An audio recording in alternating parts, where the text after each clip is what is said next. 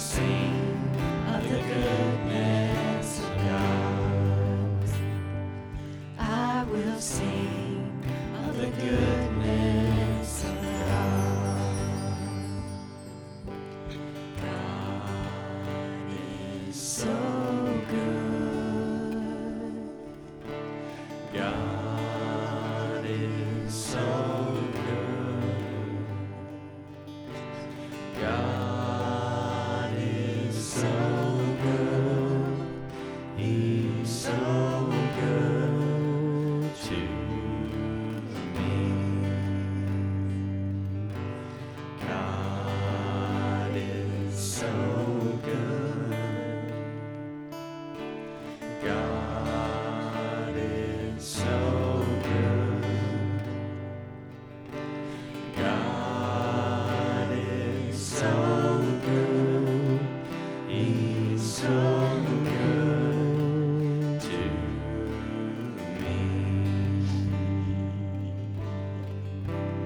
All my life you have been faithful. All my life you have been so, so good. With every breath that I am able, I will sing of the goodness of God. I will sing of the goodness of God. I will sing of the goodness of God. Amen. Isn't that sweet to see them excited about going to hear about God? Oh, if we had the faith of a child, right? If we had the excitement of children running into class and excited, if we were overjoyed and thinking about the video of the kids in Africa running, storming the gates, running in to hear the gospel. Oh my. Oh my. The missionary that led that, if I'm not mistaken, right? He's the one that'll be here next Sunday night from Hands on Africa. So I do encourage you to come and be a part of that and see what's going on. As we're going to have Mary and her family are going on that trip in the spring to Africa. And so we're going to be seeing a lot more of that coming up, a lot more news about that. And so we're going to have another chance to see what God is doing there and how we as a church can partner with Hands on Africa in making the Word known to that area of the world. Continue to lift up Israel and the entire situation in the Middle East, that the gospel be spread there. Amen. That those that are lost, Jew and Gentile, Jews and Islam, that they would be receptive to the gospel. And that there would be people taking the gospel to them. Those folks may very well be living in your neighborhood. They're living in this county. And so we need to make the gospel known to everybody around us. A couple of weeks ago, we started a series called Building a Strong Foundation, and we looked at a lot of information on what brings us to the Christian faith through the Reformation and how all that developed and came about. And we looked a couple of weeks ago about having faith in Christ alone. But why should we have faith in Jesus? Why should we have faith in Jesus? Who is Jesus? Okay, so we're going to be looking at that this morning. What does the world say about Jesus? And why do other religions feel compelled or forced to address who Jesus is? Have you ever thought about that? And we believe in Him as a risen Lord and Savior, part of the Trinity, but every other religion has their idea. They want to have an input on who they see Jesus to be. And to think about it, if Jesus didn't exist, if He wasn't who He claimed to be, then why would all these other religions want to include Him in some form in their doctrine. They all address Him in some way. And so let me say this morning, if you're searching for spiritual truth, it would be a good idea to start with the man that all the other religions are talking about and compelled to trying to explain. But He is the one, amen, that we serve today. All these religions, they see Him as a threat, in a sense, to their belief system. They all, again, have a need to explain why their faith is superior to Christ. They all address Him in some way. If He weren't a threat, if He weren't an influence, then they wouldn't address Him. They wouldn't feel led to address Him. And so since they all try to explain Jesus away, it might be a good idea for us to investigate Him, right? Again, Christianity was founded on Jesus Christ, who claimed to be and is 100% man and 100% God. And think about this, no other religion or no other person makes that claim. You can't find it. Jesus is the only one. Christianity is the only faith that does that.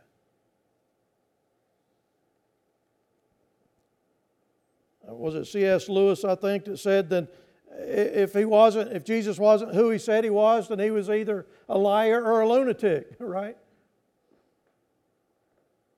And I think we've proven over the last couple of weeks the trustworthiness of the gospel and of God's Word. That we can believe it, it's dependable. And we can take what it says as the truth. But why do some other religions, all the other religions, want to address Him in some way? Well, let's look at what some of them think about Jesus. The Jews, again, a big religion in our day and time today, they believed that Jesus was Mary's son. They believed He was a great teacher or a rabbi, that He indeed had disciples, that He was respected, that He performed miracles, that He claimed to be the Messiah and was crucified on the cross. That He claimed to be, they didn't believe it, but they acknowledged that that's what He claimed to be. And they acknowledged also that His disciples reported that He was raised from the dead. What about the Muslim? Believers in the Quran, they love Jesus. They honor Jesus. They believe in Jesus. They believe that Jesus was born of a virgin. He is a man to be revered and respected, that He was a prophet or a messenger of Allah. That He was a wise teacher, that He worked miracles. They don't believe He was crucified, but they do believe that God ascended Him into heaven and that He's coming back. They refer to Him as a servant of Almighty God, but never the Son of Almighty God. Hindus, they believe in many gods. They believe that Jesus was a wise man, a holy man, but not God, or rather that He was a teacher and a God of gods. They might say that this podium here is a God. And let's bow down and worship it. What about the Buddhist? They don't believe in God. They believe that Jesus was an enlightened man. Again, that He was a wise teacher. And they focus on the spiritual development and the pursuit of enlightenment. That you get better the more times you're recreated. What about the New Agers? They believe that Jesus was a moral teacher. That He was a good person, that He was an enlightened man. But they don't believe that He was Almighty God because they believe they can become a God themselves. The New Agers reduced Jesus to a mere man who attained spiritual enlightenment through occultic involvement.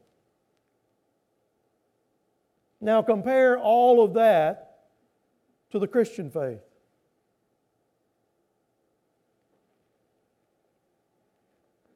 So who is Jesus? Turn in your Bibles to Matthew chapter 16, and you can also mark Colossians chapter 1. Put your finger in there. We're going to be turning back and forth between those two passages this morning. But in Matthew 16, Jesus poses the question to His disciples, and I would say also to us this morning, who is Jesus to you? And take a moment and reflect on that question for just a moment. Who is Jesus to you? What is Jesus? What does He mean to you in your life? How does Jesus influence your life? How does Jesus impact your life? How has Jesus changed your life?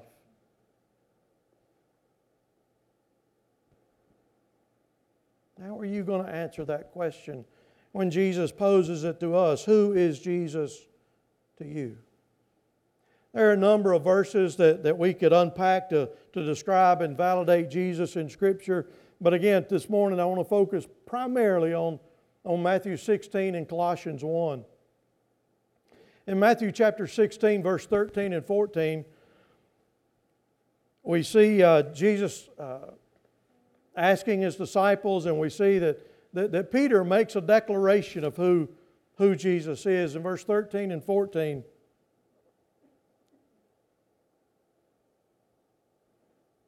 says, when Jesus came to the region of Caesarea Philippi, He asked the disciples, who do people say the Son of Man is? And they replied, some say John the Baptist, others say Elijah, and still others Jeremiah and one of the prophets. Wow. They were all over the place. They didn't know who He was. They didn't know how to take Him. The world, that is. He was unlike anything that they had ever experienced. He was unlike anybody that they had ever encountered or even heard of. His demeanor, thinking about it, his demeanor, his attitude, his lifestyle, His teachings, His miracles, which you talked about this morning in your Sunday school class and in the coming weeks ahead. You looked at the miracles that Jesus did, His insight into life, His claims to be God. They were all different than anything they'd ever heard. In fact, completely different than anything today, wouldn't you say? So who was He? Who was He? On the information table out there and on the table out front, there's a handout that says, who is this Jesus? Jesus in His deity and Jesus in His humanity. And this lists a number of scripture and topics that you can go back and it lays out for you, describing Jesus in His deity, describing Jesus in His humanity. What made Him like God? What made Him human? What was His characteristics as a human and as God? A lot of that is laid out in this handout here. But Jesus comes to His disciples and He asks them, who do people say that I am? Again, they have all kind of answers. But the people of that day knew that He was special. They knew there was something different about Jesus. But God, Jesus being God, whoa, wait a minute. You're going to a whole nother level right here. It's the same for us today. This Jesus that we revere, this Jesus that we worship, is God. Amen?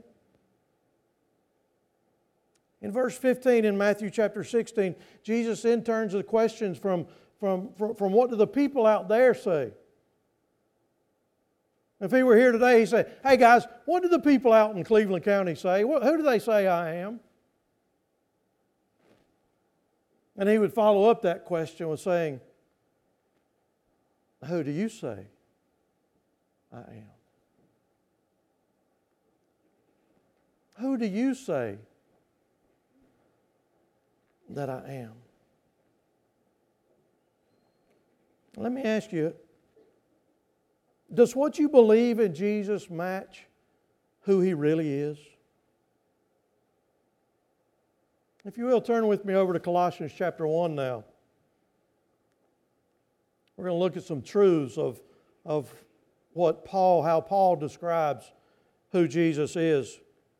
And in this passage, he's writing about the supremacy of God. And we find 5 truths about Jesus in this passage. And the first truth is that Jesus is God, okay? In Colossians chapter 1, verse 15, it says, Christ is the visible image of the invisible God. Christ is a visible image of the invisible God. In John chapter 1, verse 18, it says, no one's ever seen God. Right? No one's ever seen God. The one and only Son, the one who's at the Father's side, He has revealed Him. He has revealed God. Jesus has revealed God. In John chapter 14, verse 7 and 8, He says, if you really know me, He would say that to us today, if we really know Him, you will know my Father as well. From now on, you do know Him and have seen Him. Philip said, Lord, show us the Father. And Jesus replied to Philip, the one who has seen me has seen the Father. Jesus is God. Amen. We look at verse 15 and 16 in Colossians chapter 1. It describes Jesus as being the creator of all things. In verse 15 it says, Christ is the visible image of the invisible God. He existed before anything was created. He was there at creation, folks. He was with God. He was part of the plan. He was part of the creation process. Verse 16 says, for through Him, through Jesus, God created everything in the heavenly realms and on earth. He made the things we can see and the things we can't see, such as thrones and kingdoms and rulers and authorities in the unseen world. Everything was created through Him and what? For Him. For who? For Jesus. It was all created for Him and through Him. Genesis chapter 1:1 says, in the beginning God created. Right? In the beginning God created, and in John in the New Testament follows that up in John chapter 1 verses 1 through 5. And he says, in the beginning was the Word. Who was the Word? Jesus. In the beginning was the Word, and the Word was with God, and the Word was what? Was God. He was with God when? In the beginning. And through Him all things were made. Get this, without Him nothing was made that has been made. Everything that was made, seen and unseen, was made through Him. Verse 4 says, in Him was life, and that life was the light of all mankind. The light shines in the darkness, and the darkness has not overcome it. Folks, Jesus Christ is the light of the world, and no darkness can overcome any light. Amen? Light dispels darkness. Jesus dispels the darkness in our world. Back to Colossians chapter 1. And Paul continues to describing who Jesus is in verse 17.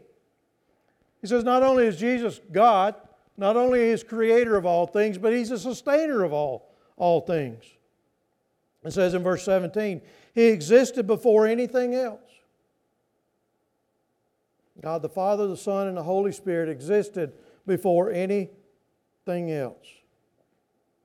And listen to this. It says, and He holds all creation together. The idea here is that Jesus keeps all things from falling into utter, complete chaos. He's the glue that keeps us together. He's the ligaments in the body that keeps the body connected and together. He is the oil in the machine that makes it run smoothly. That is Jesus. That is the God-Son. Amen. And so to believe in Jesus is to believe that He is God, that He is the creator of all things, that He is the sustainer of all things. And number 4, that He is the head of the church. Verse 18. Jesus is the head of the church. Verse 18, Colossians chapter 1, it says, and He is the head of the body, the church. He is the beginning and the firstborn from among the dead, so that in everything He might have the supremacy. God is the head of the church. But in order for the church to be who God wants us to be, we must be who God created us to be, and to submit ourselves unto His authority and His lordship in our life. And the word head here means to be the sole authority, to be the sole power in the church. And Christ alone is the head of the church. Jesus is the only one who determines what we should do and how we should function, because it is His church. That is who we surrender to. That is who we bow to. And the day that Jesus is no longer the head of the church, we will no longer be the church. Someone was mentioning this morning about a church that they knew of that didn't preach the gospel, that didn't preach the blood of Jesus. There was no invitation given. There was no preaching on sin or anything. Folks, that's not a church, because it's not under the leadership and the guidance of the church or of Jesus Christ. Salvation comes through Jesus alone and nothing else. So to believe in Jesus is to believe again that He is God, that He is the creator of all things, He is the sustainer of all things, that He is the head of the church. And number 5 in Colossians chapter 1, He is the reconciler between God and man. He's the only one that can make it right. He's the only one that can settle the account between us and God. It says in verse 19, it says in Colossians chapter 1, for God was pleased to have all His fullness dwell in Him. God was pleased to have all His fullness dwell in Jesus, and through Him to reconcile to Himself all things, whether things on earth or things in heaven, by making peace through what? Through His blood shed on the cross. That is the only way that we can have peace with God, is through accepting the blood of Christ that was shed on the cross. It says in verse 21, once you were alienated from God and were enemies in your minds because of your evil behavior. But now He has reconciled you by Christ's physical body through death to present you holy in His sight, without blemish and free from accusations. Again, only the blood of Jesus can restore us to a right relationship with Christ, because apart from Christ, we remain enemies with God. There is no salvation apart from Christ. And it's vital that we remain in Him and with Him until God calls us home. God's Word tells us to be faithful to the end in our belief, in our following Christ. The idea behind being 23, being who God created us to be, in 2 Peter chapter 3, verse 14, says, make every effort to be found what? Spotless and blameless and at peace with God. I've been emphasizing the idea of Colossians chapter 1, verse 23, in and out, off and on throughout the year. But beginning with verse 22, it says, but now He has reconciled you by Christ's physical body through death to present you holy in His sight, without blemish and free from accusation. The first word in verse 23, that's the catcher. If. If you continue in your faith. If you continue. And this isn't the only place we've seen this. We've looked at this multiple times in recent months. If you continue in the faith, if you're faithful to the end, if you finish the race, if you endure, if you persevere to the end, if you continue in your faith, established and firm, and do not move from the hope held out in the gospel. This is the gospel that you've heard and has been proclaimed to every creature under heaven, and of which I, Paul, have become a servant. Folks, we must remain faithful to the end. We have to remain faithful in our belief, in our walk with Christ to the end. Again, Jesus says in Matthew chapter 16, "Who do you say that I am?" Who do you today say that Jesus is? We see in verse 16, Simon Peter gives his answer. He says, "You are the Messiah, the Son of the living God." You are the Messiah, the Son of the living God. Jesus is God, Creator, Sustainer, Head of the church, Reconciler. Whether we believe it or not, it's true. And it's not going to change. Who Jesus is and what Jesus does doesn't change and will not change. We can't take snippets of the gospel and make our life look better. We have to humble ourselves and conform it to the biblical teachings. And sometimes that's hard to do. And that's why sometimes we don't. But while Jesus was fully human and fully man, He was much more than just a human being. Indeed, He was God Almighty Himself, who gave up His lordship and entered into this dirty, nasty, evil world to become a human, a man with emotions and feelings, and has experienced everything that we have. But He was the one and only perfect person to ever live. And God the Father and God the Son have the same essence, but they're different people. And again, as God, as being Jesus, only a perfect and sinless sacrifice is able to be given for our sin, to be given up for our salvation. And Jesus is perfect in every way. And that's why Jesus, who is God in the flesh, was able to die for us, because He was perfect. He is the only perfect sacrifice that could die and take away the sins of the world and allow us to be reconciled with God and offer us eternal life. Praise God. In 1 John chapter 2, verse 2, it says that Jesus is the atoning sacrifice for our sins, not only for ours, but also for the sins of the whole world. Those dirty, rotten scoundrels down the road, there's no way in the world the Lord could save them. They're just too bad, God awful and terrible. You're talking about Hamas and ISIS, and God would never save them. God can't do that. Why would God want anybody like that in His kingdom? Why would He? Look at the horror that they've done. God doesn't want anybody like that, right?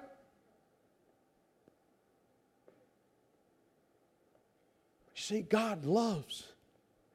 He loves them just as much as He loves me and you. Amen? Because we too were headed to hell on a slick and fast path before we met Jesus, right? It doesn't matter who they are, how bad they've been, who you are, how bad you've been. God can save everybody. He wants everybody in His kingdom. Amen? He wants everybody to spend eternity with Him. That's why He sent His Son to shed His blood on the cross, so that everybody would have the opportunity to confess Him as Lord and Savior. God's Word tells us that there are going to be those that don't. But God also tells us as believers that we're just supposed to make sure they know. We're supposed to make sure that they hear the gospel. For Jesus said, "No one comes to the Father but by me." And Paul writes, if you declare with your mouth Jesus is Lord and believe in your heart that God raised Him from the dead, you will be saved. You will be saved. See, our eternal salvation is secure when we trust in Jesus as Lord and Savior, and no one can take us from the grip of His hand. Nobody.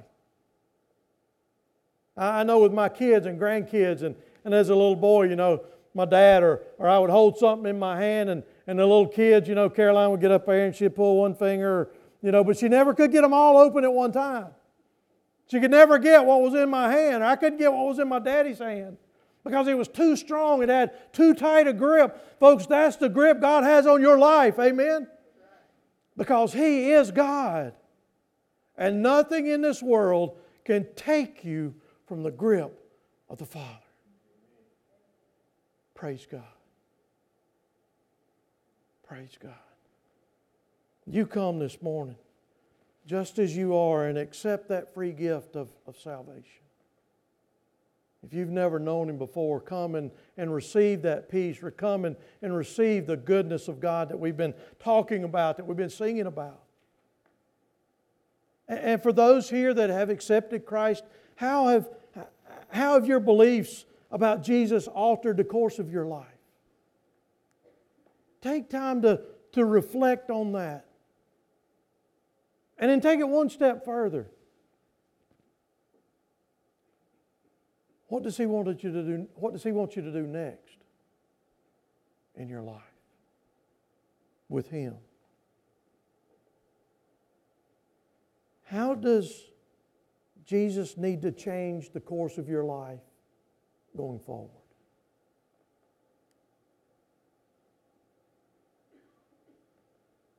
I can't answer that for you. That's between you and the Lord. And during our hymn of invitation, just as you are, just as I am, God wants you to do that. To come just as you are. Because He knows all your faults and frailties and failures and your shortcomings. He just wants you to confess it to Him and ask you to walk with Him. So you come as we sing that this morning, and you declare whatever you need to the Lord. Let's pray together.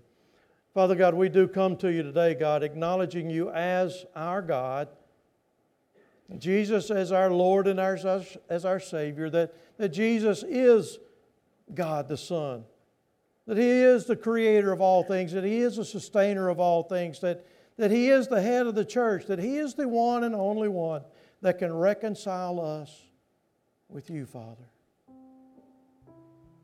And so, Father, whatever it is in our life, whatever course of direction we need to change in our life, God, we bring it to You right now.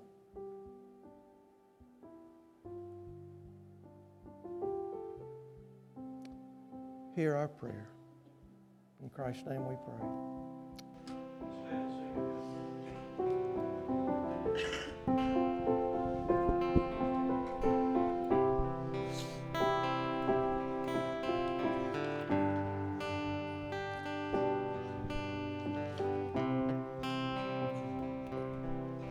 Just as I am without one plea, but that Thy blood was shed for me, and that the